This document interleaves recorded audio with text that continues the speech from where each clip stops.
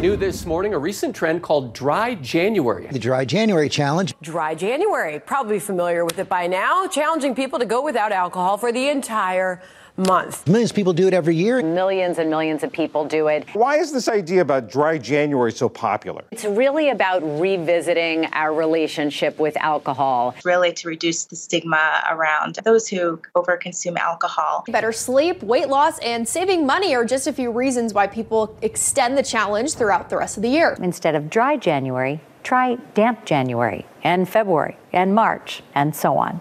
There's been a lot of buzz about alcohol lately, including so-called Dry January. Back in 2022, 35% of drinking-age adults in the U.S. skipped alcohol during the first month of the year. That was an increase from 21% in 2019.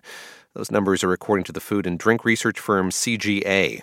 But are Americans really drinking less overall, and should we be? Our guests help us break down some of the national trends around alcohol consumption in the U.S. after the break. I'm David Gura, in for Jen White. You're listening to the 1A podcast, where we get to the heart of the story. We'll be back in just a moment.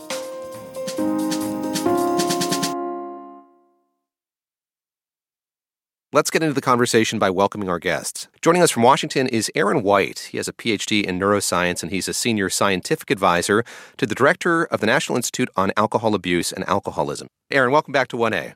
Oh, thank you for having me. Also with us, Christina Mayer. She's a PhD in epidemiology, and she's a social epidemiologist and associate professor in the Department of Behavioral and Community Health Sciences at the University of Pittsburgh. Professor Mayer, welcome to 1A. Thank you. I'm looking forward to today's conversation. Aaron, now get us up to speed here. For a lot of folks, Dry January is coming to an end, so people have been thinking a lot about not drinking. When I go to the store, I see a lot more non-alcoholic beverages for sale. Bottom line, are Americans drinking less now than they have been? What do the trends tell us? Well, it turns out that's kind of a complicated question. Yes and no. There certainly is a groundswell of interest in taking a break from alcohol. I mean, clearly all of the low and no alcohol beverages you see are kind of a hint to that consumers are interested in those options. Dry January, obviously, as the intro suggested, has really caught on. And I think that tells us that there's a large swath of Americans who are interested in thinking more about alcohol, asking themselves why they drink, when they drink, how much they drink, and really looking at alcohol more closely. And but at the same time, if you look at some of the harms from alcohol in the United States, they continue to go up. I mean, deaths from alcohol jumped 25% during the first year of the pandemic, and total sales, which we think reflects consumption in the United States, has been going up for years, and it went up the biggest amount in 2020 over the last 50 years. So we seem to be moving in two directions at once. Aaron, I'd love to ask you sort of what you make of the Dry January phenomenon. You heard in that montage a lot of positing about why people do it, why they're curious about it, what motivates them to do it. What do you make of the phenomenon itself when you sort of look at this broader conversation about alcohol consumption in this country? Well, first of all, I think it's fascinating how much that has just picked up and how many people are interested in that. And I think what it tells us is that, again, people are really thinking a little bit more about this drug that they put in their bodies. And they're curious what it's like to not drink to relax at night and to not always drink to socialize. So I think it's wonderful. I think anytime we engage in health-related behaviors that could harm us, it's beneficial to step back and take a look and be more mindful. Now, not everybody's going to stop drinking after January. I mean, lots of people go back to drinking, but the research suggests, the research that we have so far, suggests that people tend to drink less 6 months later if they participated in Dry January, even if they don't make it all the way through, what's now being called as Damp January. So there's some value, clearly, in just taking a pause and asking ourselves, what is this drug that we like and why do we like it? And what are some alternatives that we could cultivate to address the reasons that we drink alcohol without drinking the alcohol? So I just think it's great. Christina Mayer, I had a physical. I went for a checkup a couple weeks back, and my doctor asked me how many drinks I have in a given week. I said how many drinks I have in a given week, and then there wasn't really follow-up to that. And it sort of left me wondering, what is the right answer? What's the amount of drinks one is supposed to be having in a week or is not harmful in a week? I'm curious just sort of what the science says about the effects of alcohol on our health. It seems like we've been getting a lot of mixed messages, or there just isn't a whole lot of clarity there. That's a great question. And I do think there's a lot of confusion, people, how much they really should or should not be drinking. So traditionally in this country, NIAAA has defined sort of heavy alcohol use as more than 7 drinks a week for women and more than 14 drinks a week for men. And that was based on a lot of the research around sort of other sorts of harms related to alcohol, but not specifically around cancer. So in recent years, I think there's been a lot more attention to the potential harmful effects of alcohol consumption at much lower levels of consumption. So for example, in Canada, just recently, their panel of advisors suggested lowering the recommended amount of alcohol consumption that is considered not harmful to 2 drinks a week, where it used to be 10 drinks a week. And that's because we know that 3 to 6 drinks a week is actually associated with higher increased risk of many different types of cancer. And Christina, do you think that the U.S. could benefit from similar guidelines? I wonder, sort of from a policy perspective, what you make of that change that you're referring to in Canada. I think it's a really important change that has been made. I don't think we have necessarily done the best job in this country of sort of publicizing the myriad harms that we know that are linked to drinking. And there are many reasons for that. And I think that the first step is really just to be honest and upfront and do a better job messaging about the different harms that we know. For example, using for honest labeling on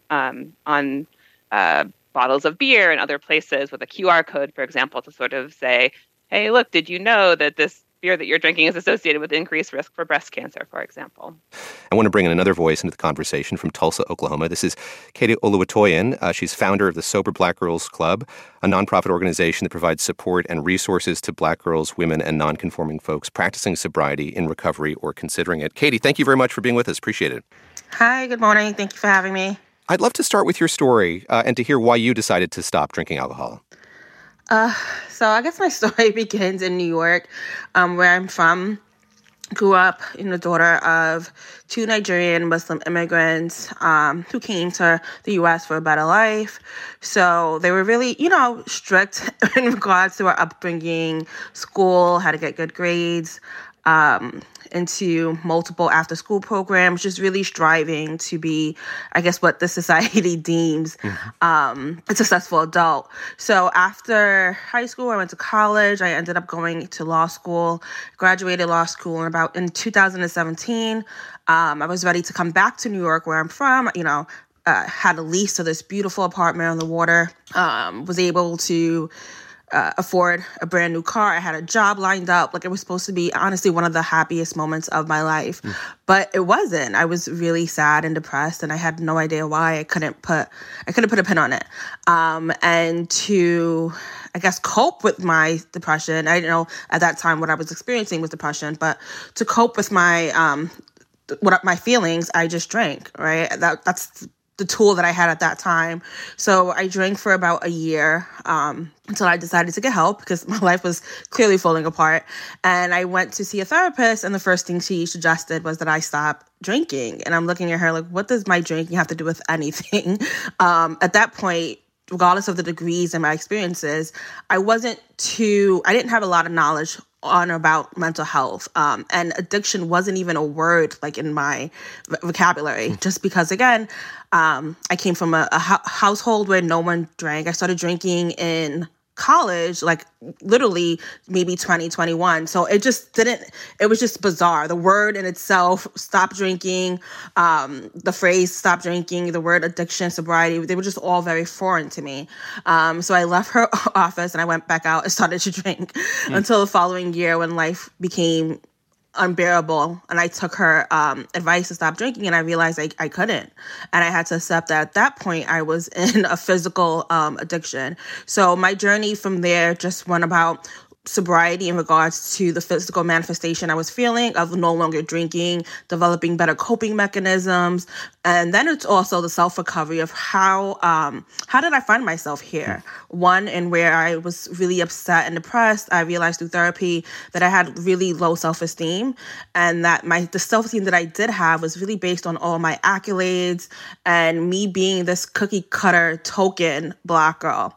And when I was no longer in the setting of a school setting of where I'm doing 10 things at once, sorority girl, working at the hotel, United Student Government, A, B, and C, when I was placed into a 9-to-5 setting of just working, and I lost my self-esteem. Like a person with coping mechanisms or anything of the sort, would have probably went and found a hobby. That never crossed my mind. So a part of my journey since then was just really one, overcoming the physical part of addiction, right? But then also getting to the bottom, or getting to the bottom of what led me to drink and overconsume. So Sober Black Girls Club came about in 2018. In 2020, we became a collective.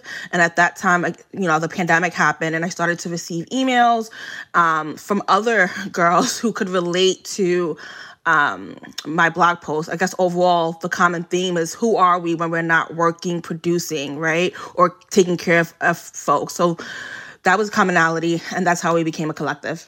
Erin White, I'd love for you to respond to the degree to which COVID certainly complicated a lot of people's relationship with alcohol. Oh, yeah. Well, first of all, I'd like to thank Katie for sharing her story. I think that lots of people are going to resonate with her story. And I think that what the pandemic did was essentially pulled the curtain back and made it more obvious that lots of us drink to cope.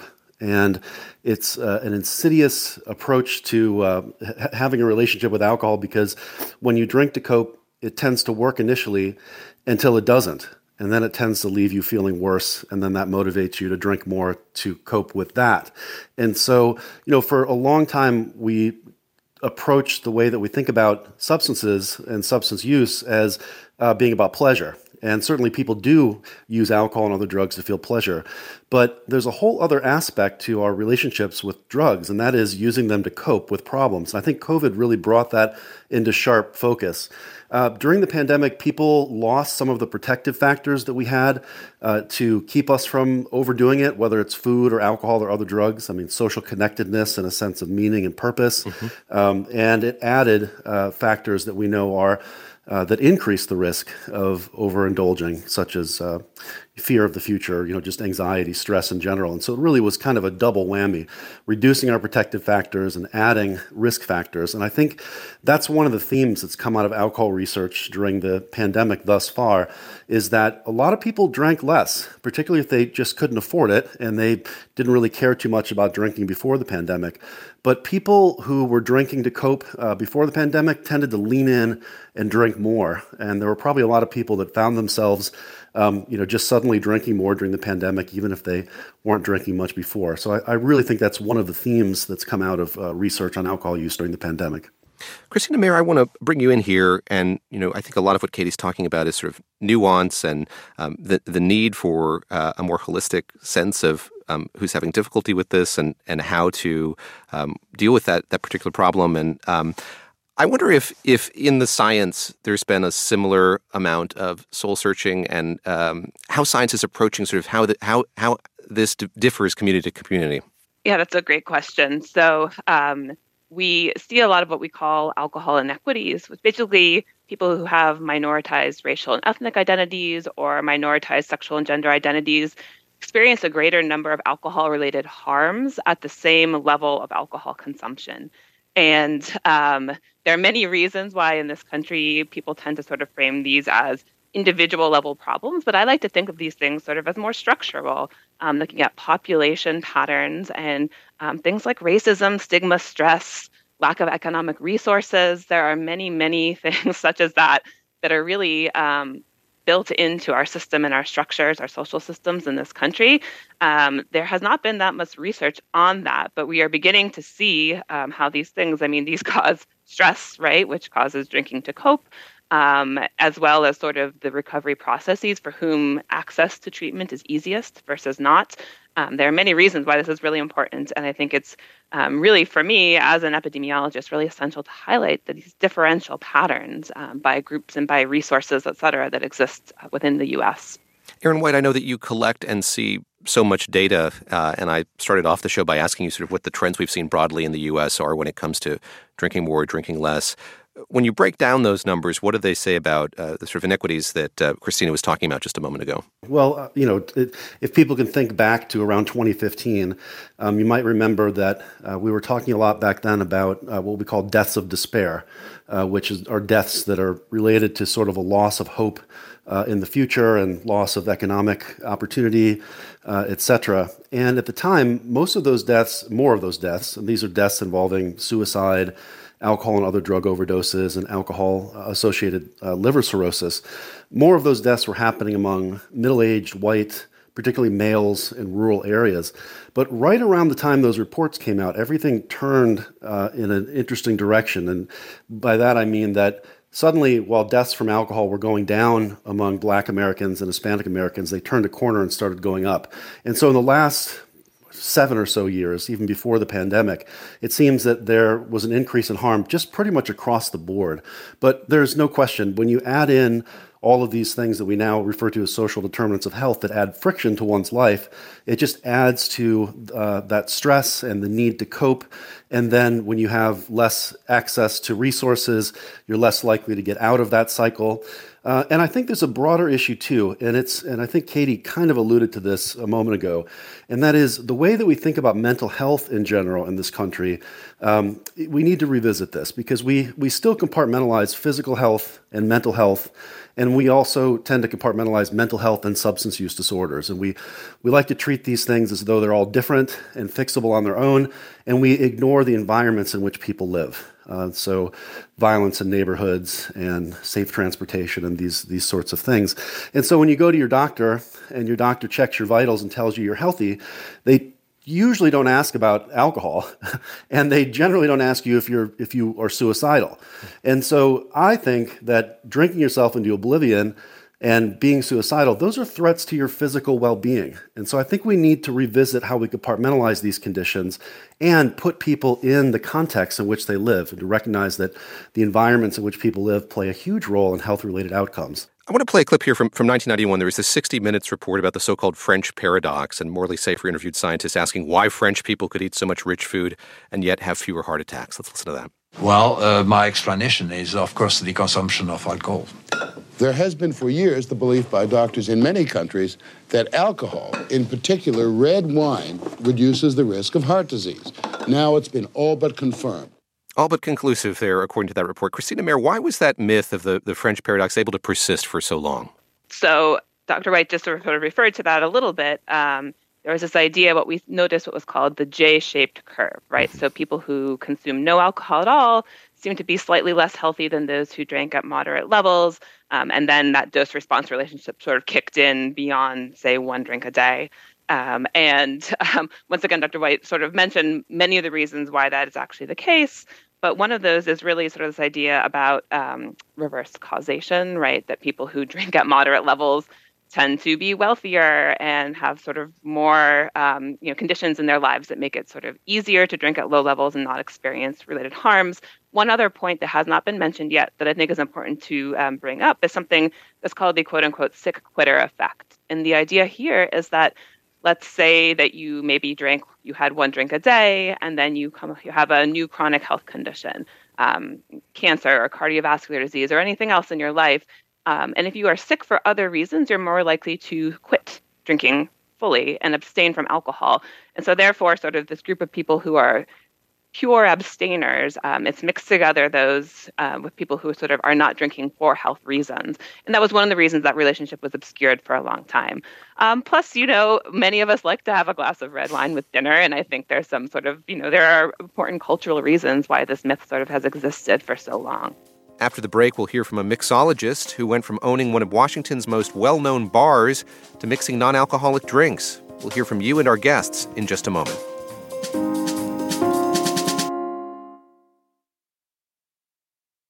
Let's get back to our conversation on alcohol in America with Christina Mayer, social epidemiologist professor at the University of Pittsburgh. Also, Aaron White, senior scientific advisor at the National Institute on Alcohol Abuse and Alcoholism. I'd like to welcome another voice to the conversation. Joining us now from Washington is Derek Brown, the owner of Positive Damage, Inc., a wellness company. He's also the author of Mindful Mixology, a comprehensive guide to no and low alcohol cocktails. And Derek spent most of his adult life in the hospitality and service industry, owning a very successful bar in D.C. called the Columbia Room. I should say, I remember interviewing you, Derek, way back when I was at Marketplace. The Federal Reserve was celebrating its 100th birthday, and I went to you to create a Federal Reserve-themed cocktail, and you invented the Not So Easy Money, which, if I remember right, included bourbon, brandy, sherry, bitters, lemon juice, lemon chartreuse, and I won't forget this, you garnished it with a crumpled dollar bill. Why did you give up alcohol? What prompted you to do it? Hey, David, it wasn't that cocktail, I'll tell you. That cocktail turned out pretty good. But, I'm glad you bring up that time, because the reason that I gave up alcohol had a lot to do with the fact that I was sort of immersed in this industry from a very young age. I started working in bars and restaurants when I was 16 years old. And all along, I kind of learned a certain way of drinking that was kind of normal, and that involved, being drinking multiple times a week, having lots of drinks every night. And, I didn't even realize that it was affecting me and how badly it was affecting me until I got older. I started in my mid-20s, and by the time I was in my 30s, I started to notice that there were a lot of negative outcomes for it. My personal health, my finances, my relationships were all kind of strained. And that's a polite way of putting it, to be honest with you. And so, I had to make a change. And, I had issues around mental health, and I had issues around drinking. And so I started addressing those at the same time. And at that point, I didn't give up drinking. I actually continued to drink for a little while in a mindful way, in the sense that I had maybe 2 drinks a month at best. Come 2019, I decided I would just stop, because alcohol was no longer serving me the way that I wanted it to, and it really didn't have a place in my life. And that was kind of scary for me in many ways, because I am, a bartender. I've made my entire career off of alcohol. And so I was very scared at what came next. And so I had to really take a moment to talk to my friends and family and people around me and say, what's next? I mean, what do I do? Go into real estate now, or something entirely different? But as I sat with it more and I had more conversations, I realized a lot of people, even if they hadn't grown up in the industry, were in a similar place to me, that they wanted to change the way they drank, whether they reduce or eliminate alcohol. And so I realized there was an opportunity there for me to talk about great cocktails and great, products, but they weren't with alcohol. They could be no or low alcohol. It's common, I think, here in New York where I live, or if I visit in D.C., to look at a menu now, a drink menu, and see that there are a host of non-alcoholic options. And I wonder how representative that is, as you see it, of a broader trend in this country. Am I looking at a very limited pool of 2 major cities in the U.S. on the East Coast, or is this something that's proliferating more? Is there more wide availability of non-alcoholic options? No, I think you probably are looking at a limited pool, and I feel like on my social media, all I get is information about Dry January. But when it comes down to it, I think there's a lot of people and a lot of places that aren't really aware of the non-alcoholic products and the fact that you can make great non-alcoholic cocktails. So I think that, part of my mission and why I'm doing what I do is to show people that you can make these great non-alcoholic cocktails, and that they're widely available. You have to kind of, if you live in an area that's not New York, you might have to dig a little bit, but it's out there. And so recently we had a Mindful Drinking Fest in Washington, D.C. that brought together a couple hundred people to taste these non-alcoholic products. And we had a mindful mixology competition where we had 6 local bartenders compete, and they made incredible cocktails with things that, really rival their alcoholic counterparts. So, it felt like at this, festival that we weren't missing anything at all. And I think that that's another part of it that I try to get out there too, that for a lot of people, and myself included, when you think of reducing or eliminating alcohol, you think you're giving up something. But in fact, I think it's quite the opposite. I found that there's so many new options out there, right, in terms of what you can drink. So many wonderful non-alcoholic products, beers, wines, bitters, everything that you could get before is there. And so I'm out there trying to be the Pied Piper of no and low alcohol cocktails and help people find this information. A couple months back, there was this clip of 2 actors from the TV show House of the Dragon discussing their favorite drink, and it went viral. What's your drink of choice? A Negroni. I was going to say the same thing. Spagliato. With Prosecco in it. Oh, stunning. Yeah. I wanted to ask you, Derek, as a mixologist, what your version is of a non-alcoholic Negroni, if such a thing is possible. Yeah, it's totally possible. And one of the reasons it's so funny is because, a lot of bartenders are like, of course it contains Prosecco, but I guess most of the public are learning that for the first time. The Negroni Sbagliato is such a delicious drink, and it's really easy to make non-alcoholic as well. And it tastes nearly identical to the original one, but it also tastes delicious in itself. So one of the things that I start with is using a Campari substitute, right? Campari is what's usually used in it, but you can use a non-alcoholic bitter product. Now, one of the ones that I really like is by Wilderton. They make a non-alcoholic bittersweet aperitivo. Lyre's also makes one that's really tasty, and so does another company called Wilfred's. It has a sort of bitter aperitivo with rosemary, which is really interesting. And then you can get a non-alcoholic sparkling wine, and there's lots of them out there. They're actually de-alcoholized wines. So one of my very favorites is called Thompson and Scott, and it has the label Naughty, Noughty. So it's kind of a double entendre. But those together make a delicious drink, and then you add a little soda to it as well, and it's a perfect. I'm sorry, no soda. I was mixing it up with Aperol Spritz. No, you do not add soda. No soda.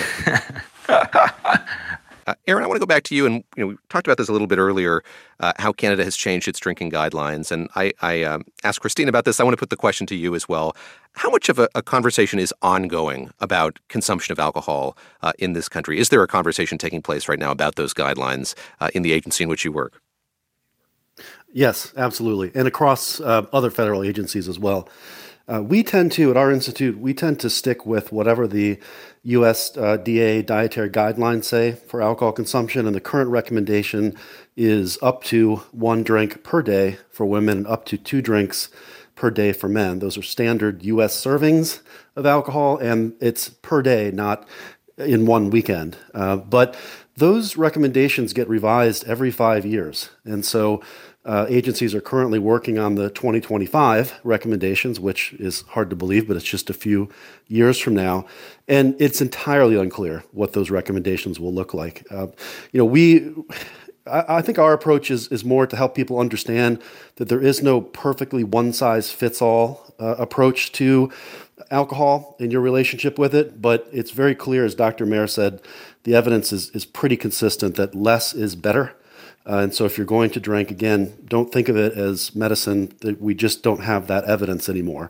Think of it as a treat, an indulgence, and try to keep it to a minimum just as you would other indulgences. But so I think in the next year or two, we'll have a better sense of what our recommendations will be in 2025. But right now, we just still stick with the current U.S. dietary guidelines. Christina Mayer, we've heard from 2 folks here who have had to seek treatment for this. So Katie, first of all, Derek as well.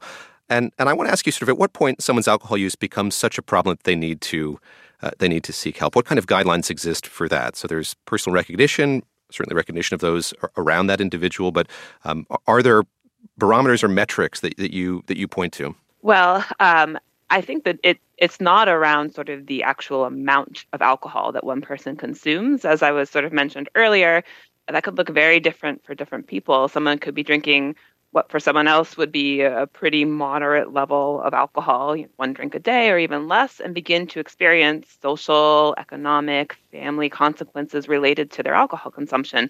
So it's really, it's a person-by-person thing.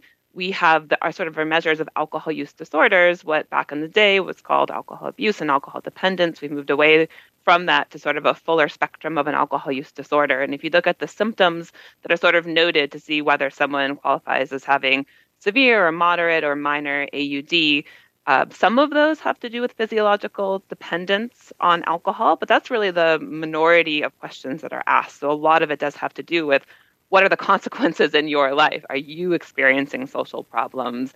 Are you relying too heavily on alcohol, all the way up through a physiologic dependence? But it's a very wide range. And so I think that's one of the things around the messaging and around people sort of understanding and examining their own drinking patterns. It's not an easy answer. I couldn't just tell you, don't have X number of drinks per week because then you have an alcohol use disorder, or then it's sort of negatively affecting your life. So it has to sort of be an individual decision and really taking a holistic and broad approach to how, the relationship that you have with alcohol. Derek Brown, Dry January was the peg for this conversation, and you mentioned it's coming up on your Twitter feed. I think what's interesting to me about it is it's kind of a forcing mechanism to get folks to think about this or talk about it. And I'd love to have you comment on that, the kind of conversations that you've had as a result of this kind of unofficial month-long holiday. I don't know whether you think it's good or bad, but I wonder what you would tell somebody who has dabbled in this over the last 30 days, and maybe just comment on the potential efficacy of it as sort of, again, a kind of jump off to think about the role that alcohol plays in an individual's life. Well, I think what Aaron said earlier in the program was perfect. It gets people to ask the question, why? And for me, that's called mindful drinking, right? That comes down to, everybody has a different relationship with alcohol, as we also heard.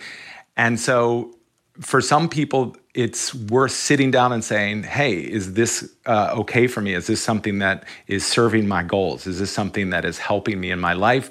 Or do I have to kind of change course? And so I think that definitely Dry January can help with that. Obviously, I think that's just 1 month. There's 11 other months. And if for 11 other months, that question is sort of not asked as well, that can be problematic. So I think it's important for people to, ask that question. And then if they think, hey, drinking's okay with me, finding low alcohol, kind of what we call sessionable drinks is great, right? Instead of having drinks that are high alcohol, having drinks that are kind of lower alcohol, being able to sit and enjoy your time with people, have all those positive emotions that really don't have much to do with alcohol at all. It's about being together, drinking something delicious. And again, you can do that without alcohol. So the conversations I've had are mostly really positive. A lot of people, are enjoying Dry January more than they thought. Because, again, I don't think it's about what you're giving up. I think it's what you're gaining. And I think that there are so many great options that you're not really missing out. I mean, nobody is expected to or should sit alone at home drinking a soda and lime. You know what I mean? I think that now with all of these options, you can go out there and have a great experience, be social, connect with people, which is helpful in itself. Derek Brown, so good to reconnect with you after these many years. I think it's been about a decade. Derek Brown, the owner of Positive Damage, Inc., a wellness company in Washington. Also with us this hour, Christina Mayer, social epidemiologist and professor at the University of Pittsburgh, and Aaron White, neuroscientist and senior scientific advisor at the National Institute on Alcohol Abuse and Alcoholism. If you or someone you love is facing a substance use disorder and would like confidential treatment referral information, call the National Helpline at 1-800-662-HELP. That's 4357. Today's producer was Anna Casey. The program comes to you from WAMU, which is part of American University in Washington. It's distributed by NPR. I'm David Gura. This is 1A.